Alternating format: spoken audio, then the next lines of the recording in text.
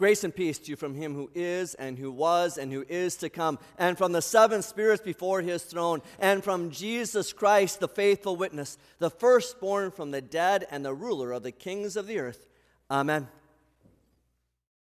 The battle is fierce. The war is long. Your enemies are unwavering, unrelenting. They have this deep-seated hatred for you. These enemies are vividly portrayed in the painting entitled An Allegory of Law and Grace. It is a painting by Lucas Cranach the Elder, a friend of Martin Luther's. Your first enemy is sin. Sin attacked and infected you already at your conception. David wrote from experience, "Surely I was sinful at birth, sinful from the time my mother conceived me." Corrupt actions flow from a corrupt nature. Your corrupt nature is inherited from your first parents, Adam and Eve.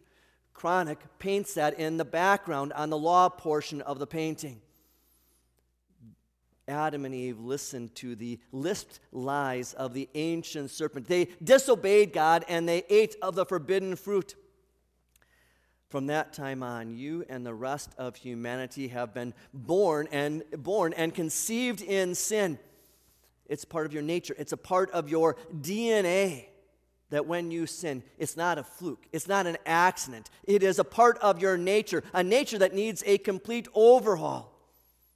Sin invades you subtly in your words, in your actions, and even in your thoughts. It tricks you into sins of commission, those thoughts, words, and actions where you show contempt and hostility toward God and your neighbor. It tricks you into sins of omission, where you have those thoughts, words, and actions where you have apathy and disinterest toward showing love toward God and your neighbor. And your second great enemy is the devil. He is a beastly figure that wants nothing more than to have you depart him into the eternal fire that God prepared for the devil and his evil angels. The devil will tempt and trick you with everything he has. He will whisper lies into your ears. Lies like God doesn't love you. Lies like your feelings matter more than the facts of God's word. Lies like when God tells you that something is wrong or harmful or destructive, you can ignore him because he's just trying to ruin your fun. The devil is a deceiver. He has the ability to appear as an angel of light. He makes evil appear attractive and what's wrong appear right. He is a murderer from the beginning and the father of lies. There is absolutely no truth within him. The devil is a roaring lion looking for someone to devour. He is Satan, the accuser, who accuses God's saints day and night. He is the red, seven-headed dragon that has been cast down from the heavens, cast down to earth, where he wages war against God's people because he knows that his time is short. Jesus even calls Satan the ruler of this world. And the last great enemy of us is death. St. Paul writes, "The sting of death is sin, and the power of sin is the law." The German translation of that verse has the word spitz or spear for our English word sting. And that's why Cranach has death portrayed as a skeleton with a spear in his hand with the beast of the devil together chasing you into the pits of hell. Death does not discriminate. It affects every person of every nationality, sex, and race. It is endlessly innovative and completely ruthless. It wages war from the womb all the way to the hospice home. It will take parents, spouse, children. It will eventually come for you. Death is just a reality. I have ministered to parents who've lost a child through a miscarriage. And I've ministered to saints who have been over 100 years old. It doesn't matter the time frame. Death will come for all of us. Death is the great human enemy. We were not created to die, but to live. But death came by a man, and in Adam they all die. God spoke his curse of death upon Adam and Eve after their sin in the garden. For dust you are, and to dust you shall return. Death is the willing ally of Satan and sin. Death is the result of sin, and it is Satan's last laugh. Moses is the great prophet of the Old Testament who points to the law of the Ten Commandments. You cannot keep the law perfectly. No matter what you do and no matter how hard you try, you will break it. In fact, St. James explains, whoever keeps the whole law and yet stumbles at just one point is guilty of breaking all of it. And you have stumbled more than one time. You have trespassed and gone where God has told you not to go. You have transgressed and you have broken what God has told you not to break. You have fallen far short of the glory that God has expected of you. And you cannot argue against Moses and the law. The law proclaims that now sin, Satan, and death are going to chase you into those pits of hell. No wonder you're so tired all the time with these enemies chasing after you. No wonder you're so miserable with these enemies perverting everything that is good.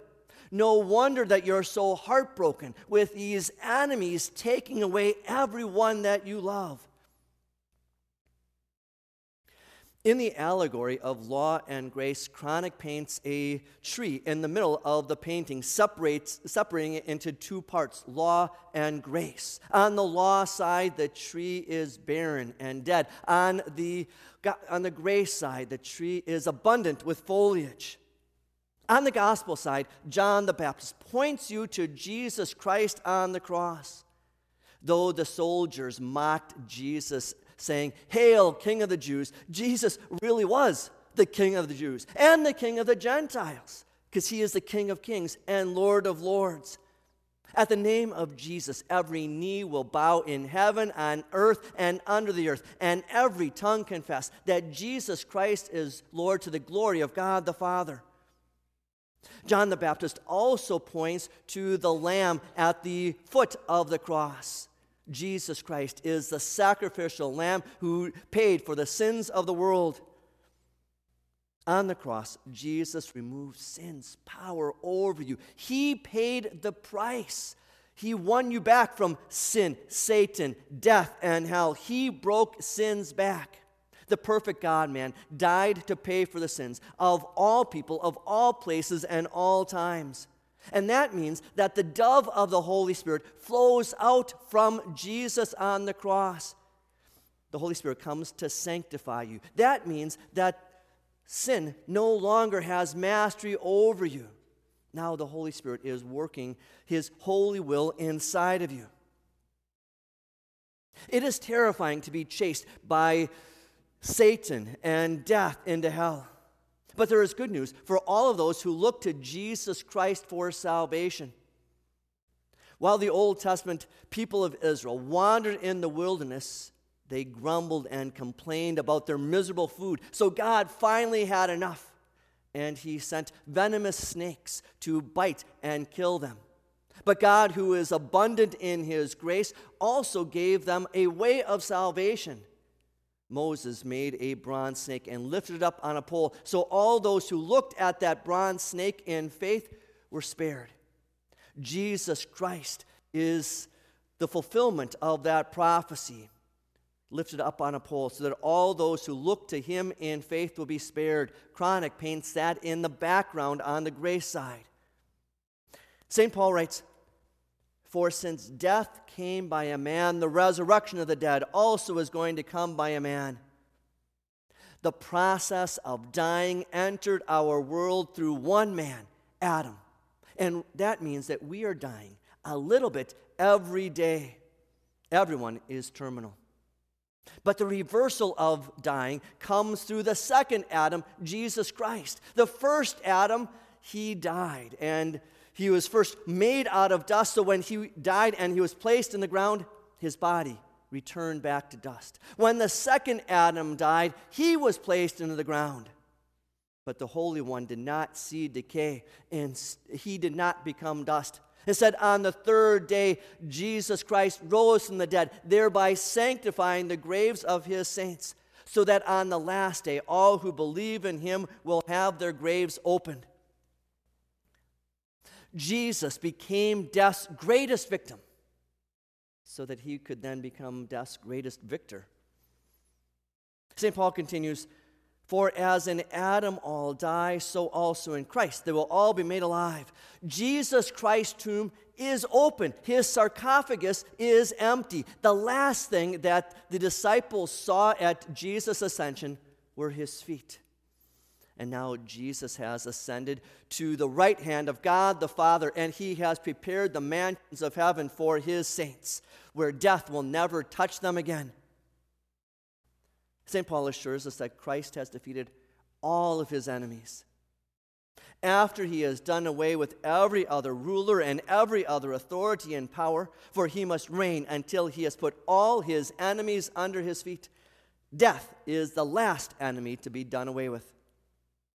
Cranach paints the resurrected and victorious Jesus standing with his foot on the throat of the skeleton and his right foot on the throat of the devil as a beast from the pits of hell. In fact, Jesus is taking the staff of his victory flag and he is driving it into the throat of the devil. Jesus has conquered humanity's greatest adversaries.